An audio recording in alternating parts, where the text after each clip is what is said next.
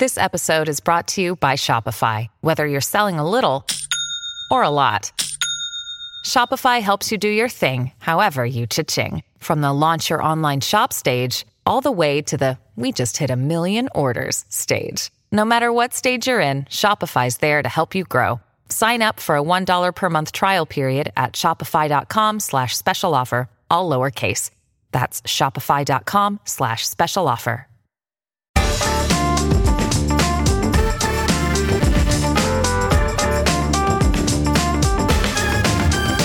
Hello and welcome to The Bunker, your need to know on news and politics, 5 days a week. I'm Seth Thévoz. Listeners to The Bunker always like a laugh, because with the state of the news, if you don't laugh, you'll have to cry. But comedy can be a very serious business, and a new book looks at the history of the British comic tradition over the last 130 years or so. I'm joined today by David Stubbs, sometime music journalist and author of Different Times, A History of British Comedy. Welcome to The Bunker, David. Well, thanks so much for having me. David, maybe I would like to start just by asking, what do you look for in good comedy? That's an interesting question, really, because, I think there's a range, really. On the one hand, an absolute pure belly laugh, can be a great thing. But I think that especially these days, comedy is kind of comedy plus.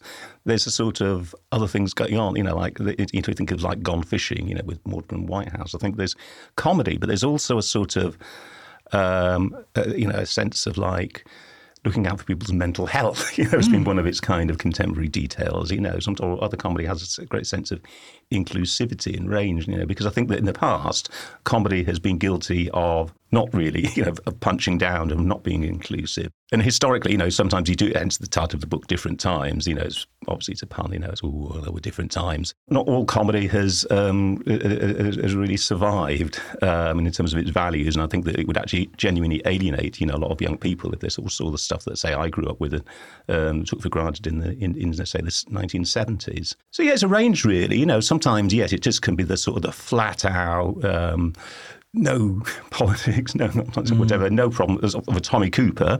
Or it could be something like The Detectorists, which is much more than comedy going on. It's ostensibly comedy, but there's more going on. Thinking about those sort of different times, going back to the very earliest roots, the British music hall tradition casts a very big shadow, and you get these major figures, from Laurel and Hardy to Peter Sellers coming out of that. But it's had a really rough time in terms of its reputation in recent years. The whole thing about Blackadder having a go at music halls and how primitive and unfunny they are. Well, yes, absolutely. And I suppose it's because, there was just sort of dealing in very kind of, basic stock types, whatever. It was just the beginning, really, crude, knockabout, sort of class-based comedy. But you can see the kind of roots of, like British comedy did probably develop from these very kind of crude stock types and, the kind of the swells and Orcs of Mercy and all that, and the kind of brown boots and all that kind of stuff. But, I suppose these were the kind of the rude beginnings. And also, I suppose, there was a versatility required. Charlie Chaplin couldn't just have been like a stand-up or whatever. He had to do, the whole range of skills, acrobatic and what have you. And, there is that as well. And especially, obviously in the silent days, those things would have been paramount.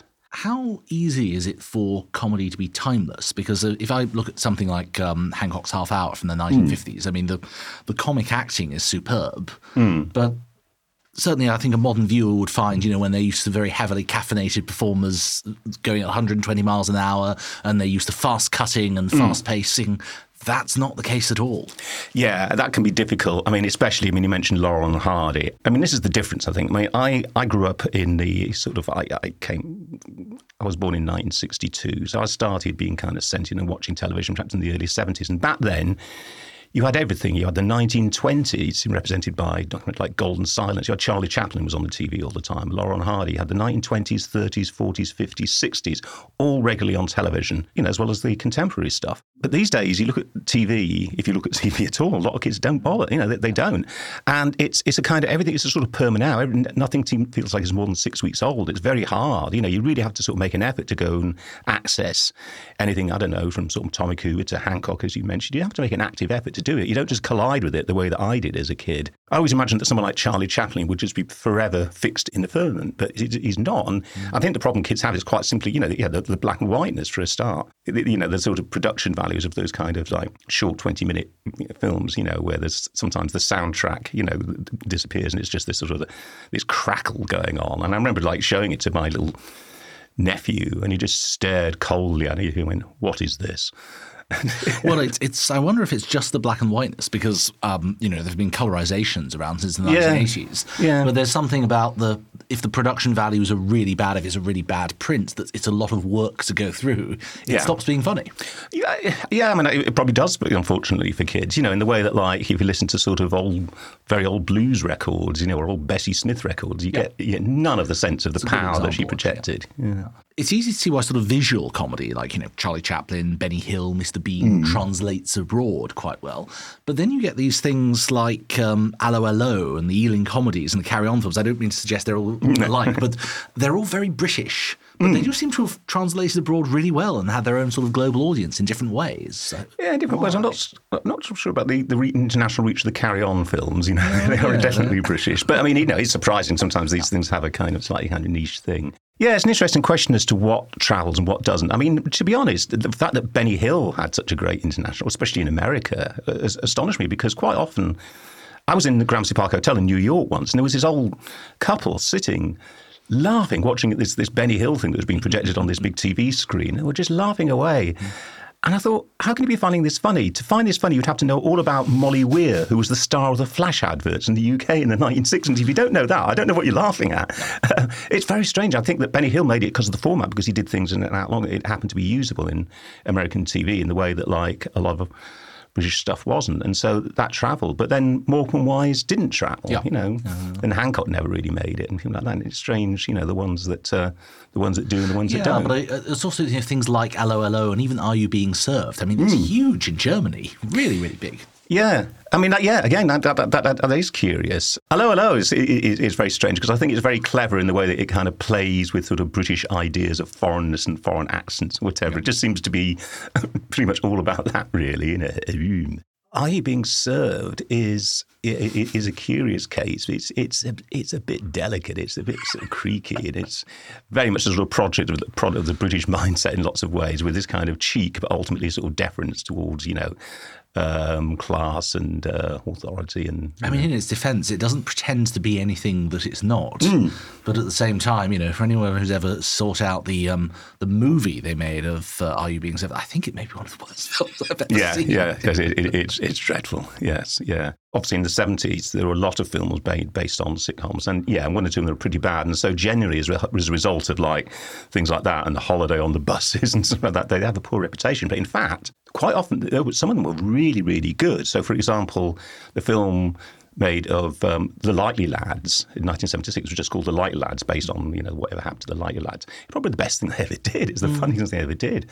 The Dad's Army film is great, and the first Steptoe & Son film in particular is almost like a tragic comedy. It's absolutely magnificent. Porridge film, also great. Yeah. Yes, and then bizarrely, of course, On the Buses ends up being one of the most successful movies that Hammer Studios have ever put out. Oh yeah, but it's so sort of creaky and dodgy that you can almost develop an affection for it. Really, I mean, it's actually On the Buses. It's bad in so many ways, but it's actually the ensemble cast is quite good, really, quite strong. Also, it's a reasonably authentic depiction of like working class life and people having to sort of live cheek by jowl in very sort of cramped conditions. I can see that, but at the same time, for listeners who aren't familiar with On the Buses, and I really don't urge you to go out and watch it, it's basically a group of bus conductors in the station discussing how they've been molesting people for the day and how they're proposing to molest them in the day ahead. That's a large part of it. Serious question for you, which is that we do tend to think of the best of British comedy. We tend to think of something like Fawlty Towers, and we don't tend to think of these sort of mediocre sitcoms of the 70s you sort of point to in the book, the things that have often been forgotten that make up a large part of that. Yeah, I mean, this is it, because it was staple, and it so happened that I would have been a kid at the time, and I would have watched all of this stuff regardless, and quite uncritically as well. As far as I was concerned when I was a kid, if pop music was fast, then that was great. And if something was on with a sort of laugh track then great, whatever. And I was a fairly undiscerning watcher, but it did actually mean that I kind of was familiar, with a great many of these shows. I mean, I'm fascinated by this actually as a historian because it gives you a good yardstick for what's popular culture and what's normal and what's not at a particular time. But that gives me a slightly detached way of looking at it. And so some of them I enjoy very much and some of them I do think this is truly awful. Yeah. Yes, absolutely. I mean, they're distinctly creaky. And of course, with what I describe in the book as like the fish bones, the odd moment of like racism or homophobia or whatever. But, you get that right up into sort of, like the goodies, and all the blackface that goes on in the goodies, for example. And even actually quite often, something like Monty Python, great as it is, I think precisely because it was attempted to be quite edgy, a lot of Monty Python actually looks a bit dodgy these days. Not really, I say a lot, but there are definitely dodgy bits, put it that way. Yeah, not just Monty Python, but even thinking something like Spitting Image, I think suffers from are remembering the very best of it. And usually you'd sort of watch an episode and find there was something that was absolutely hysterical that has you laughing up out loud. And then there are 2 or 3 things that are quite funny. And a lot of it's not very good. How important do you think it is for comedy to connect with the audience? Because on the one hand, there are things like, Steptoe and Son you mentioned, Only Fools and Horses, The Royal Family. They really try and reflect everyday, normal experiences that the audiences have. And then you look at something like, historical things like Blackadder or even Up Pompeii or something like Red Dwarf, where the setting is so out there. You do ask yourself, how easy is it for the audience to connect with the characters? Well, I think, almost it's precisely the idea of something like, say, Blackadder. I think that, like, the Blackadder character is somebody that's kind of, you almost imagine as being sort of transposed from the 20th century with kind of contemporary sort of art and values and things, surrounded by these kind of ridiculous pantomime characters and medieval monsters or whatever. I think that's where the connection is. I think he's the vital connection there. And I guess other series or whatever, I think it's a way, despite, like Red Dwarf or whatever, despite its kind of setting, is that in terms of the actual characters and the way that they talk, there is this kind of amusing disconnect between the down-to-earthness, as it were, of their talking and their particular situation. So, I think it's really important. It's interesting because I think that comedy over the years has become better and better at doing what you just mentioned, which is, reflecting life as it's actually lived. Because I think for a long time, even the best comedy did quite often deal in stock types, whether it was, from mother-in-laws to gays or whatever, those kind of things.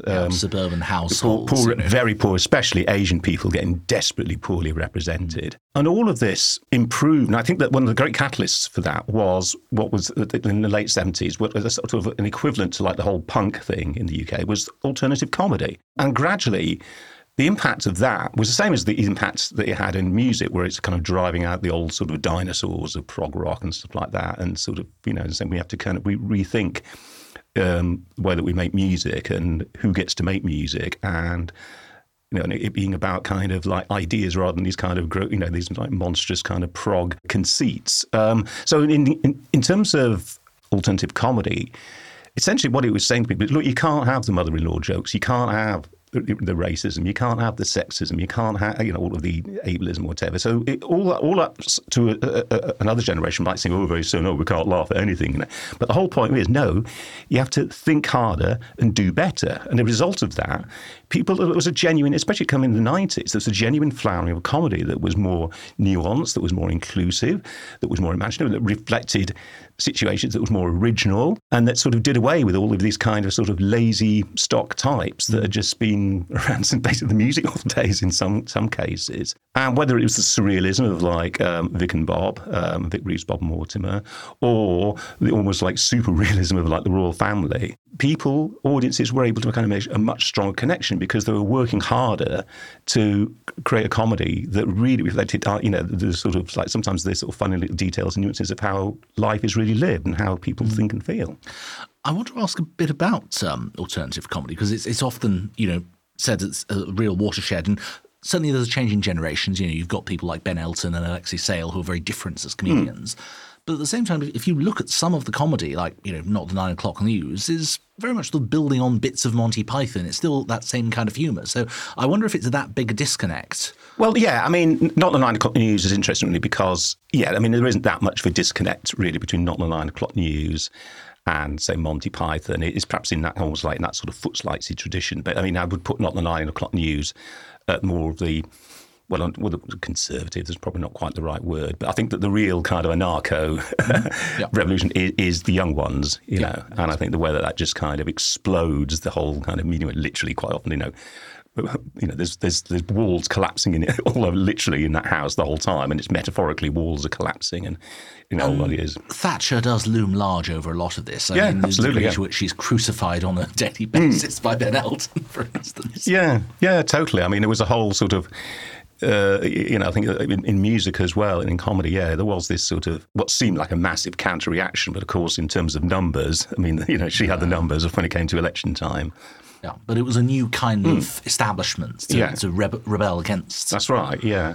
I mean, it's ironic, really, with the dominant and excellent political comedy of the 80s was Yes Minister / Yes Prime Minister. And yet, in a way, funny as it is, it's like politics, it's almost like talking about the politics that existed in the Wilson, the Callaghan, or the Heath years, really, in which there's a sort of awkward consensus, and at the end of the episode, a sort of normalcy is restored, stability and equilibrium is restored as far as that keeps the civil service happy anyway, etc., etc. But of course, what was actually happening was something very different. I mean, Thatcher was kind of really sort of rolling back the frontiers, the welfare state, etc., introducing all kind of radical change. You know, so it's ironic that the dominant political comedy was actually about 10 years behind the times. Yeah, and of course, Thatcher herself considered herself to be a Yes Minister fan. I'm sure, yeah. I'm sure she liked it because, you know, she was actually dismantling all of the kind, you know, she was like at war, you know, with Sir Humphreys. But I think you're right that since the 80s, certainly there's really been a sort of sea change in the kind of comedy and the kind of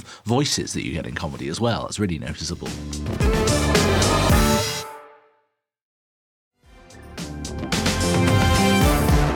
We mentioned a bit things like Splitting Image and Not the 9 o'clock News, and I'm a really big fan of satire, and a lot of this really feeds into is the idea of comedy with a point. But how difficult is it to balance out making a point with just going for the cheap laugh? It isn't easy, and I think that satire, from a comedic point of view, represents a kind of an invidious task, really.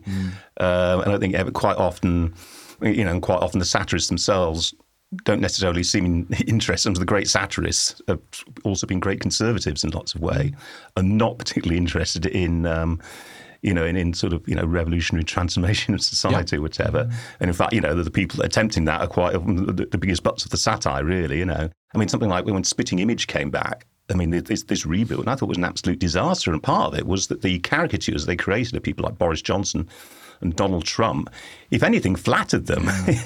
Politics has almost become such a kind of monstrous caricature of itself, and it's become so kind of excessive and so driven to the far right that satire, what can you do? I mean, laughter is a form of release, and the question is, do we need a release or not? Yeah, there are kind of very hostile forces in society that are kind of making people's lives miserable in all kinds of ways. I mean, from capitalism to the kind of politics that's been the cruelty of Suella Braverman or whatever. And I think that comedy, therefore, isn't necessarily to sort of fight back in a satirical role.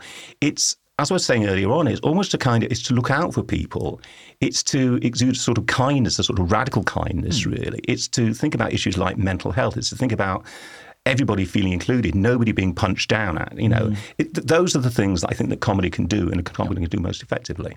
I think that's fair. And when I think of examples of that being done well or badly, I mean, someone like Sacha Baron Cohen is both very good and very bad at different times. Yes, I mean, I think, For instance, looking at the way he uses Borat, sometimes he brilliantly uses the sort of prejudices of people to make that come out. But at the same time, on a superficial level, you do feel sometimes that he's just going for the cheap laugh of, I'm a foreigner with a funny accent, and that's going to please a certain number of viewers. I think that's absolutely right. I think he's done some absolutely brilliant stuff as Sacha Baron Cohen. But and he's done, there's one, the old man who's retired, and he says, "You are retard," and it's just like, if that had been my dad, I wouldn't have been best pleased. You've talked quite a bit in the book about how we tackle race in comedy. I mean, we already touched on how that's getting a bit better. How much is that something peculiar to the way the British tackle comedy, or is it, a global problem, really? Well, I mean, I'm sure that, like in America, which I suppose is the great sort of other comic tradition that we're most familiar with, there's been a kind of similarish trajectory, really. That if you look at the history of comedy, about the gradual introduction of African American characters, people of colour, etc., etc. It's very obviously with Till Death Us Do Part. I mean, it was terrible because you're supposed to be dealing with a racist character, but there was barely any black people at all. Represented. They couldn't bring themselves to have there was a slightly later reboot of the Alf Garnett character where he has this kind of gay black sort of guy who acts as a kind of housekeeper for him, but it just seemed a bit kind of And then you move to something like in the 1990s. Growing up, I remember seeing Goodness Gracious Me and thinking, I don't think this is very funny, but it feels very different and, something that's really actually very welcome. Yeah, I mean, in terms of the format, I did enjoy Goodness Gracious Me, and sketches like Going Out for an English, like the blandest item on the menu, It didn't, from a sort of formal point of view, I don't think it was especially radical. But of course, what was radical, what was new is that it had an Asian cast, and they were kind of addressing issues that arose, from Asian society, and Asian families, stuff like that, making jokes that kind of arise from all of that. The mother that thinks she can make everything from a small aubergine. And the only thing that didn't work for me is the same reason actually why I never took to Little Britain, which is just catchphrase-based comedy. It does get a bit repetitive and a bit tiresome quite quickly. But, catchphrase-based comedy has been a huge part of our, life for decades. Oh, yeah, absolutely. I have nothing against catchphrase-based comedy at all, Dad's Army, Yes, quite. There are plenty of debates that we now have on, is comedy going woke? Is it too woke? I can remember in the 1990s we had exactly the same debates over, what we called at the time political correctness. I don't think this has ever not been present in one way or another. Yeah, so in the 1990s, people talk about political correctness. Today, so we talk about woke. Before political correctness, people talked about do-gooders or whatever. This is just the sort of, the Daily Mail machine that's kind of like grinding away resentfully at any attempt to kind of improve people's lives. I don't think there's a problem with wokeness. John Cleese made this point and says, who's gone a bit reactionary in his later years, and he said something like, what would a woke joke sound like? And the thing is, it's not like there was that sketch in the Fast Show, the character Bernard Wright on, goes on, says, an Englishman, an Irishman, a Pakistani walk into a bar. What a wonderful example of racial integration. Yeah. But that's not what a woke joke is all about. It's about the absence of anything that's likely to be kind of upsetting, hurtful, needlessly punching down or offensive, whatever. Pretty much all of Tommy Cooper. It's all woke jokes, Yes. What you want there is a Rembrandt and Stradivarius, Unfortunately, that's fine. It's a woke joke because it's very, very funny and it is without sin, as it were. And we've changed the setting of comedy a little bit.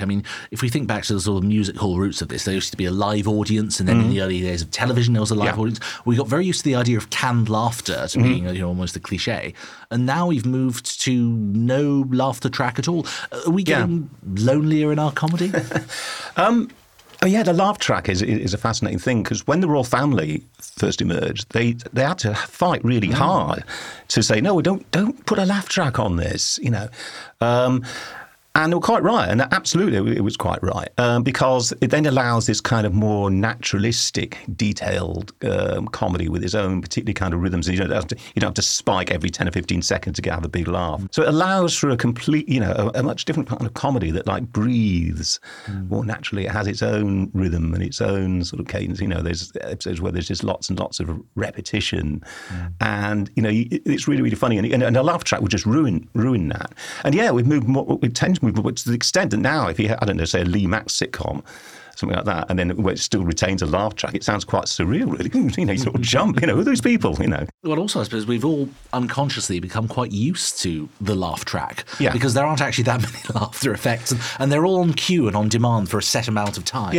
Yeah, I think there's definitely there's definitely been a tendency away from the laugh track. Of course, there is. It might well be that it's in 10 years' time that the whole idea of this kind of naturalistic comedy, the detectorists, there's a lot of comedy made in this vein, and it'll feel, well, that's actually a bit spent, really. Can we get back to something different? So it could all change. Well, that's fascinating. Thank you so much, David. David's rip-roaring romp through over a century of laughter is Different Times, A History of British Comedy, and is available from all good booksellers and Amazon. Thank you for joining us, dear listeners. You'll find us 5 days a week, every week. And if you enjoy the podcast, remember you can support us on Patreon from just £3 a month. You'll be supporting our ever-expanding catalogue of shows, including The Bunker, Oh God, What Now, and Paper Cuts. Thanks for listening. Until next time.